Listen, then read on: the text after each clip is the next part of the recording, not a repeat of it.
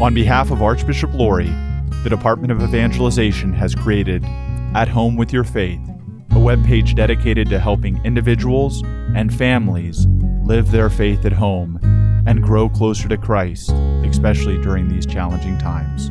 To learn more, visit www.archbalt.org. The harder questions were the what we call in theology, theodicy questions. Why, if God is love, why is this happening? If God can do everything, why doesn't God just, destroy this thing? Those are the hard questions. I am excited to be here with Dr. Pat Fossarelli, who is a professor at the Ecumenical Institute and St. Mary's Seminary here in the Archdiocese of Baltimore. She is both a doctorate in ministry and she is a physician. And she just recently wrote a book on talking with children and teens on COVID-19. So thank you for being here with us today, Dr. Fossarelli. You're welcome.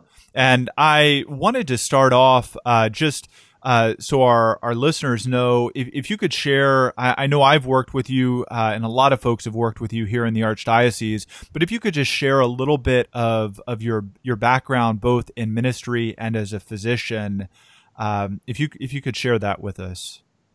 So I'm a native Baltimorean who went through Catholic school from first grade through college, went on to the University of Maryland School of Medicine, and fulfilled my dream of becoming a pediatrician, which I love.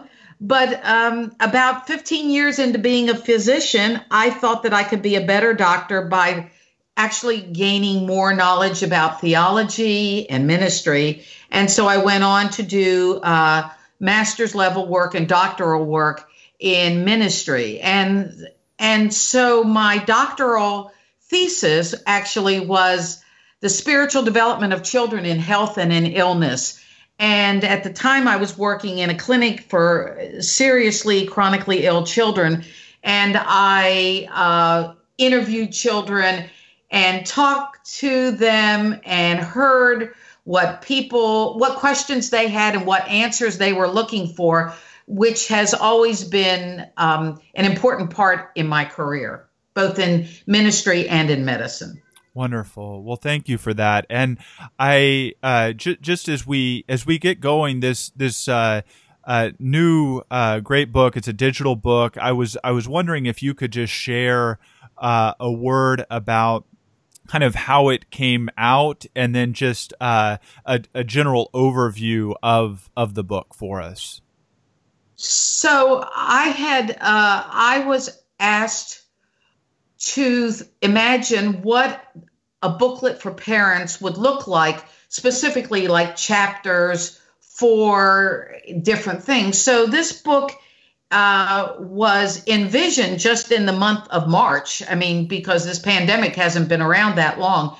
And so the first chapter really talks about the virus in nice, friendly lay terms, but also terms that children could understand. And it's really the science and what we know so far and where our growing edges are in what we know about this virus. The second chapter talks about the emotional responses people have to their lives being turned upside down, this virus in their midst that doesn't harm some people at all and takes the life of other people. So that's also explained on how to talk to a child about those different kind of reactions that both adults and children have to this whole situation in which we find ourselves. The third chapter looks at the spiritual questions that children may have. Many children think, well, if God loves us, why does God permit this thing? Or if God can do anything, why doesn't God just zap this virus? And so that chapter gives some guidelines for how to address some of those questions when children ask the hard God questions. And finally, the last chapter is about building resilience in one's child. And it looks at it from a physical, psychological, or emotional and spiritual point of view. So there are tips, suggestions on how to work with children in three broad age groups: preschoolers, elementary school age children, and adolescents. Wonderful, wonderful. And could you just, while we're on that topic, if you could just say a word about kind of those different age groups and maybe how those different age groups are different in processing what's going on right now. So the booklet looks at it from three age groups: preschoolers, elementary school age children, and then adolescents. And it's understood that, sometimes when a child is on the cusp from going from one age group to another, they might be more like preschoolers than an elementary school age child, or more like an elementary school age child than an adolescent. So that's why all three ages are involved in the booklet. So a parent can read it and say, well, my child is more like this, so I think I better handle it this way than going into that. But those are the three broad ranges. Okay. And I guess the question along with that is, and again, these are broad strokes. I know we've done some work on grief together, and within grief, everyone kind of experiences different things in different ways. And I guess, though there are also sometimes some level of consistency in reaction, and could you give us some broad kind of ways in which we might view these three categories of children and adolescents, just ways that they might be processing what's going on and kind of their possible reactions to it that would be within the context of normal reactions to the situation? Okay, so for preschoolers, generally they're not going to be savvy enough to understand what's going on. They see perhaps older siblings at home and wonder why they're there, or perhaps they can't go to their own preschool or daycare center and they have questions. But really for them, it's much more a matter of reassurance and just comfort. They're probably not going to, they'll say, why isn't daddy going to work? But that can be answered as broadly as the parent thinks the child can understand.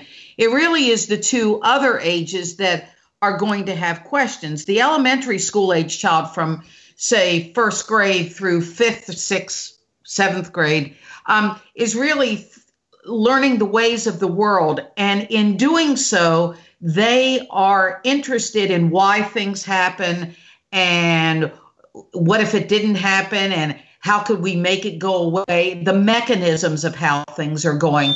So the booklet helps parents to think about the ways for their child that they can explain something that the child can understand, but would also invite more questions so that the child could learn something and be reassured in the process. And finally, for the adolescents, and whatever age the young person really takes on that adolescent mind. For some kids, it's not until 13 or 14. And for other kids, by 11 and a half, 12 years old, they're already thinking like that, and maybe perhaps a bit younger. To walk with them on some of the grittier issues that come up, like, well, why would God let something like terrible like this happen? And why can't I thought human beings were the head of creation. Why can't they get on top of this thing? And, what does it mean to God that we couldn't even go to church on Easter or something? So it's those larger kind of questions, because the older kids will probably understand the science a lot better than their elementary school age younger sisters and brothers, but their minds will be working toward why is this happening to us? And especially if they're missing a graduation, even a graduation from grade school, or they're missing their sports teams, or they're missing something big in their lives, they're going to be saying, why would God do this to us? And so that's where I would think, in broad strokes, that's where the parents need to always be open to the child or adolescent's questions, always in an attitude of wanting to hear more, wanting to know how they can best reassure their child and educate their child in all of those questions that come up. And I guess along those lines, it's funny. My nephew, who's going to be going into middle school relatively soon here, my sister got him to call me and ask, well, why is God, why does this happen, right? Why is this happening? And I think sometimes I get into a place where I'm not quite sure how to respond to that, how deeply to address the question.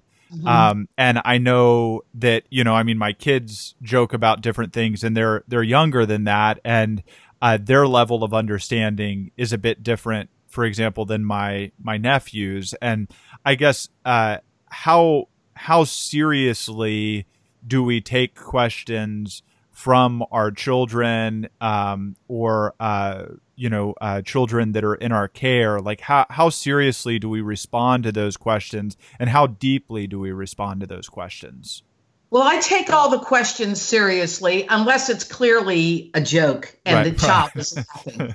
But I take all those questions seriously, and I think that each parent or, say, catechist or teacher understands a given child's developmental level and what really they need as an answer. For some children, an answer is an answer. You give them something and they're satisfied with that. With other kids, they keep delving more deeply and more deeply and more deeply. If you say, well, this is caused by a virus, well, what kind of virus? Well, it's a virus with this name. Well, why does it have this name? It just keeps going on and on, where some kids would just say, okay, it's a virus. Okay. So like people get sick from it, right? And that will be the extent of their conversation. But other kids, that's just human nature. Other kids just keep going on and on and on with it.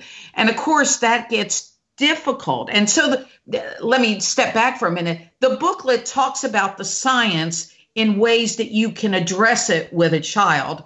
But the harder thing for parents, at least the parents I've talked to, and for this booklet, we, as I mentioned to you before, we actually use questions from kids that I knew for this. So they fed into the questions and then I answered them.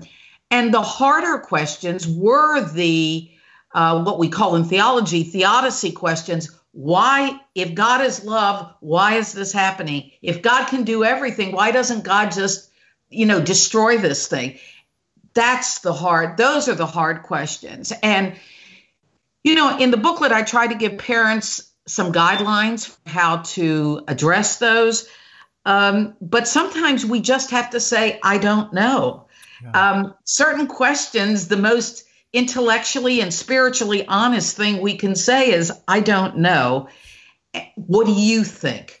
And that way it helps to find out if a child has a completely wrong view. For instance, a child says, well, I think the only people who die from this are bad people. And you go, well, that's not really true. That's really not true. You want to know when a child has an absolutely wrong idea, because you don't want them to think that good people are going to survive this and bad people are the only ones who die, because his friend's grandmother might die. And then what? Then he thinks the friend's grandmother is bad or something. So, it's always important for parents to say, I'm not so sure. What do you think? To just hear what comes back at them.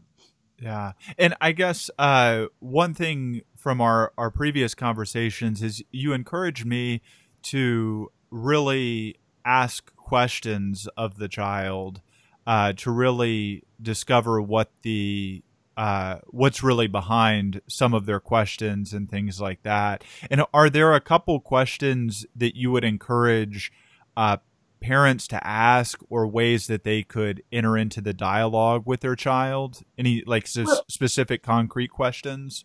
Well, the first thing that I would say, to kind of tag on to what you just said, if a child surprises a parent one night with, why do people do old people die? Why is it people in nursing homes die? The parent may be taken a little aback by that, not knowing exactly how to answer for their particular child. But I think it's always wise for a parent to say, what a good question. Why'd you think about that question right now? And so then the child says, well, Billy said his aunt died and she's older, or she was in a nursing home, or she had been sick with cancer and now she died of this virus. So then the parent has a context for answering that question. It's not just out of the blue. It really has a reason that the child brings it up right in the middle of dinner. And so I always encourage parents to ask those kind of questions. For other kids, when they start asking questions, the first question I encourage parents to say is, what do you know about this situation? What have you heard? What have you heard from your teacher, a friend? You heard when we had the news on and you didn't quite understand it. It's one of those things that you want to know the misinformation as well as know what the child doesn't know.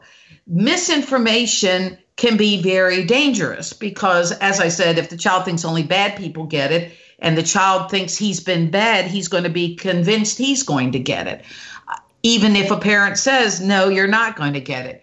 So that's why you want to sort that out. And the other thing is to encourage that dialogue that's so important between parent and child. And, you have 4 children. Every parent knows that children are different. And so the one child who, is 1 year older than the next one, but has a totally different take on the way things happen in the world. And then the next child almost seems fantasy-like, making up kind of things and going on, even though there's only 15 months difference in the children's ages. It's important for parents to situate their discussions where the child is. In our faith tradition, we always teach that Jesus met people where they were. He didn't expect the common fisherman to understand dense theology, but he did expect the scribes and the learned people to understand what was written. And so for parents, this is especially important. I wouldn't talk to a 4-year-old the way I'd talk to an 8-year-old, and I certainly wouldn't talk to an 8-year-old the way I would talk to a 12-year-old. So it's those kinds of questions that I would ask. Gotcha. And I guess how would you perhaps that's maybe when they are approaching you, but preemptively. How can we enter into those conversations with the children in our care, right? How can we kind of start those conversations, perhaps if they're not asking or if they're just kind of realizing that we're not going back to school or something of that sort? So I would say to them, what's your understanding of why you're not in school? For instance, kids who are in school. What's your understanding? There's a virus going around.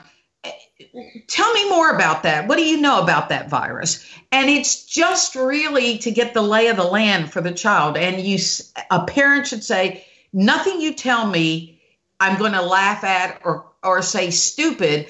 I want you to have the best information. And so I want to help you with that information.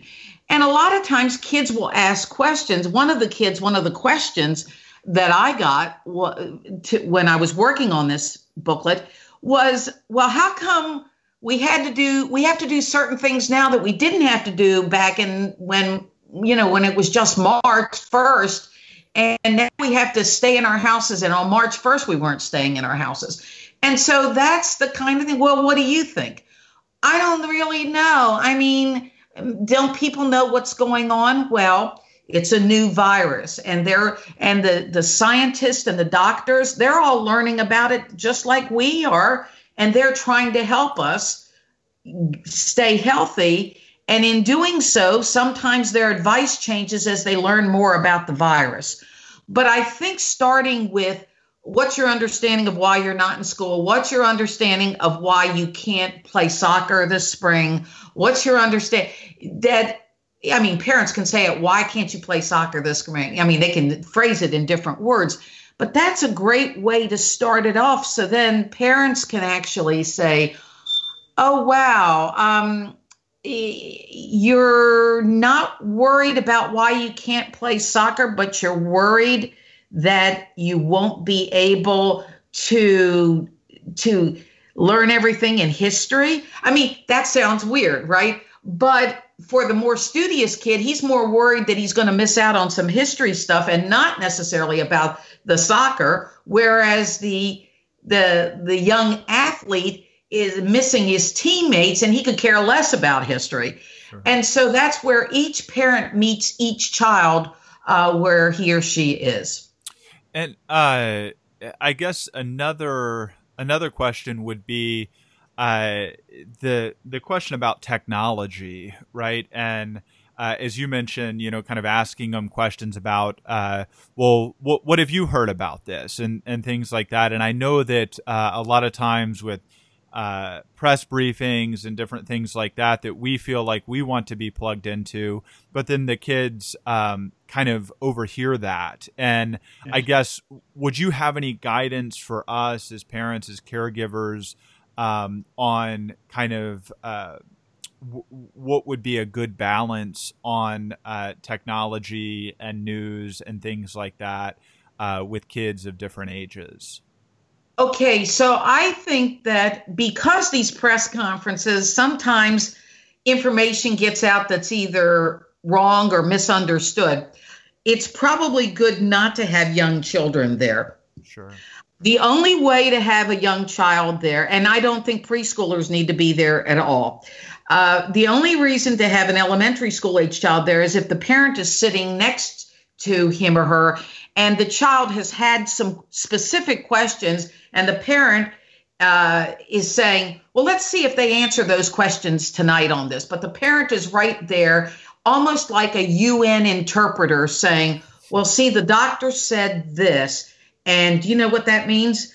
And the child says, and then the parent explains it. For adolescents, they're going to find out their information on their own. Even for older elementary school age children, they're going to find out information because they're communicating with each other in various electronic methodologies here. And sure. So I'm more worried for some kids that they're getting wrong information from peers rather than from press conferences. But I think everybody can just learn from each other, because another good question for a parent to ask the child is, what question would you like to ask me about this? What do you think maybe that I could help you understand better? And sometimes kids will scratch their heads and go, I don't know. And then 45 minutes later, they'll come back and say, but why do some states not have very many people who died and New York has all these people who died? And there's a good, and that's the question for the day. Yeah. And so parents can say, well, there's a lot more people who live in New York and they live close together. And someplace out west, there's lots of farm country and people are not so close, and it's spread from one person to another. And then kids go, oh, okay. Sometimes kids will say, well, how come can we get it from each other in the house? And so the parent has to say, well, but none of us are sick, so we're not going to get it from each other. But that's why we're all staying in, so we don't get sick. And that's why we wear masks when we go out, so we don't give anybody else the germs and that we don't get anybody else's germs, because we don't know who has it. I think kids are very confused about the term virus, and somebody could be asymptomatic without any symptoms. Because for most kids, the doctor says to them, oh, you've got a stomach virus, or you've got a cold and that's caused by a virus, or you got a sore throat. It's not strep, it's a virus. So kids automatically think of a virus as making you sick. And so they don't understand this. Well, just stay away from somebody who's sick. So a parent may be forced to explain why someone has absolutely no symptoms but has still got the virus. And that's a little harder. We go over that in the booklet a bit. Gotcha. And I guess another question would be in terms of how to know if a child in your care is kind of the questions and maybe some of the anxiety, some of the frustration, some of the different feelings that they're experiencing are kind of normal within or kind of I mean, I guess normal within that age group, or whether they might need more kind of clinical support or something like that. Yeah. As they're kind of trying to process it. Yeah. So the last chapter in the booklet, the booklet talks about the science of the virus. And the second chapter talks about people's emotional responses to this and how parents sometimes can act like they're mad, but they're not really mad. Maybe they're more worried that, and it's not necessarily the child that's caused it. The fourth chapter talks about the spiritual effects of the kind of spiritual questions that children may have. It's the fifth chapter, Edward, that you're thinking about, and it's called Building Resiliency. And so in that little chapter, I ask parents to look at their children carefully. Is the child eating differently, like pigging out, or refuses to eat at all? Is the child more weepy? Is the child now frightened of everything? Is having nightmares? Is not sleeping well? Is sleeping too much? Doesn't want to do anything in terms of activities? Those are worrisome signs that the child's anxiety is ratcheting up. But most kids will have questions like, are we going to be okay? That's completely normal. Most kids are going to say, well, but if we do everything right, are we going to stay safe? And the parent can say, well, that's a really good question, and we're going to do everything we can to stay healthy. And, and that's what we're going to do, but we're going to safeguard you no matter what. So parents reassure children of all ages, we're going to do this. And of course, adolescents may say, give it a break, Dad, or, stop, Mom. If I get the virus there, you can't have stopped it. Well, to an extent, that's true. Although if the child does, for the most part, follow the social distancing and the mask and all the other kinds of things that we're encouraging even young people to do, it's less likely that they're going to get it. So, I mean, encouragement is the name of the game here. And for those kids who are really showing signs, either they have a previous history of being kind of anxiety ridden, or this is a new onset, that this is now happening ever since everybody's in the house and the child is like, we're going to die, aren't we? Or they're having nightmares, or they're not eating and they're losing weight. Yeah, the child's doctor has to be consulted on that kind of thing. Gotcha. And I guess if you were to give us maybe and again, we're talking about a pretty big, broad swath of ages, but if you were to give us three kind of your best tips or recommendations in kind of talking with kids and teens about this, what would those be? What would be kind of your three kind of most important recommendations for us to be thinking about? So the first would be to always be reassuring to the child, regardless of his or her age. And we just mentioned that. The second would be not to let parental anxiety bleed onto the child. So if you watch the news and every hour they're saying, oh, there's more deaths, oh, there's more hospital, oh, there's more. Well, of course, even the most robust adult is like, oh, this is really, oh. And children pick up on that, even if the parent turns around and says, oh, it's okay, it's okay. They know when their parents are upset about something. So we have to keep a close eye on ourselves vis-a-vis children. So that would be my second one. And then my third one is of course asking what a child thinks. But when a child asks a question that a parent simply does not know the answer to, that the parent goes back and says, what do you think? And how could we find the answer to that? How do you think we could look that up? So if a child says, well, has anybody in our school gotten it? And a parent says, well, I don't know. How do you think we might find that answer? Now, that answer is not going to be readily available.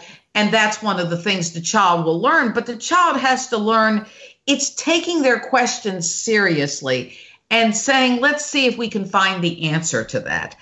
That's important because it makes the child feel like they and their parents are in this together. Probably one of the worst things that a parent can say to a child is, oh, that's a dumb question, or don't bother me with that.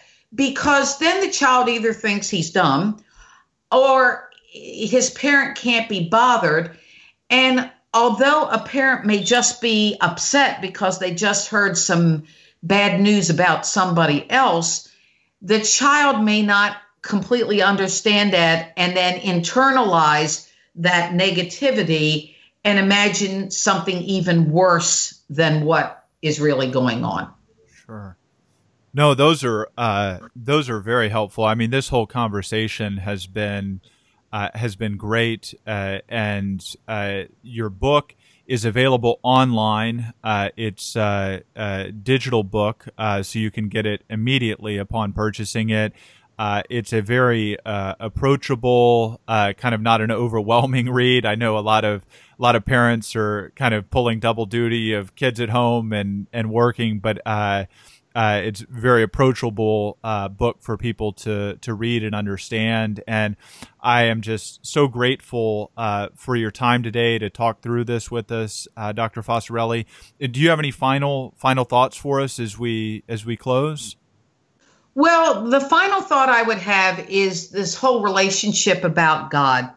I think that we encourage children to pray, but sometimes children will say, well, what good is it praying? It doesn't seem like God cares. And I think parents always have to take that seriously. We're not in church. Is God mad at us, as one child asked, because we're not in church? Why doesn't God do something about this? One wants to help the child understand that God is with us always and loves us. And although we don't understand, we humans don't understand why this happened at this time in this place, that we are confident in what Jesus told us and that God is with us and God loves us. And in our struggles and in our questions and in our doubts and difficulties, we can always bring them to God. And that's a good reason sometimes for parents and children to pray together and to simply say, okay, if you could ask God a question about this, let's ask God a question and make it a part of prayer. And people say, well, that's kind of silly. But it's not silly. One, it gives the parent a real opportunity to see what that child would ask God if Christ would appear in that living room at that moment, what that child would ask. And that gives the parent a window into the child's mind about what's troubling him, what's puzzling him, and how he or she can try to meet that child where he or she is. So prayer and encouraging those God questions. Oh, awesome. That's a great place to close, Dr. Fossarelli. I'm grateful for your time today. I think this was a fantastic conversation. I will include the way to purchase the book on this website, so you can find it below in the comments. And I hope you will pick it up. And may the Lord bless all of you and your families during this time. Thank you, Edward.